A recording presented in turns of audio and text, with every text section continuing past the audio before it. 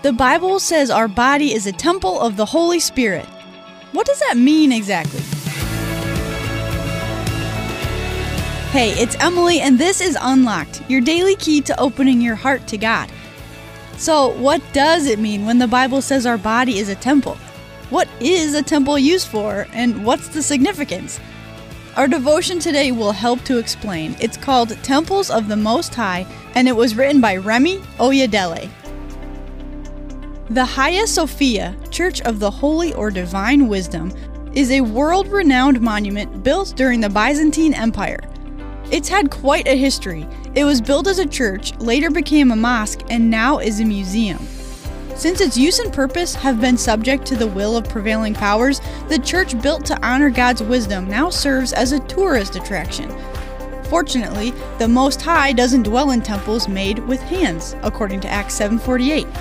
Instead, as Christians, our bodies form the temple of the Holy Spirit. As God's temples through Christ, our identity is in Him. Therefore, we are free from being brought under the power of anything other than Jesus.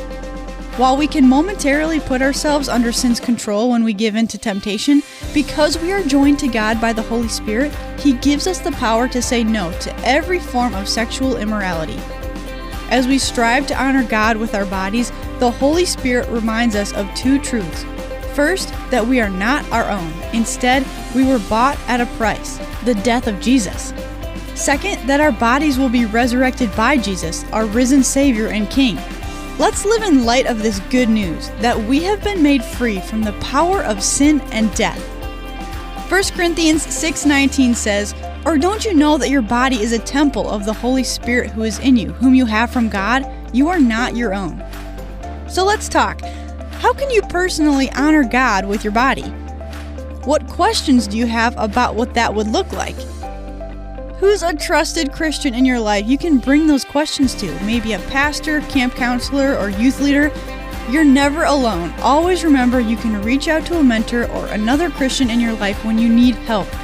And spend some time today in God's Word, learning more about this topic. Check out 1 Corinthians 6:12-20 to help keep God's Word alive in your life. Thanks so much for listening to Unlock today. In our devotional, we talk about connecting and leaning on other believers, and we want to connect with you. Follow us on social media for encouragement and updates on the devotional. And that's it for me. Until next time, I'm Emily, encouraging you to live your life unlocked, opening the door to God in your life.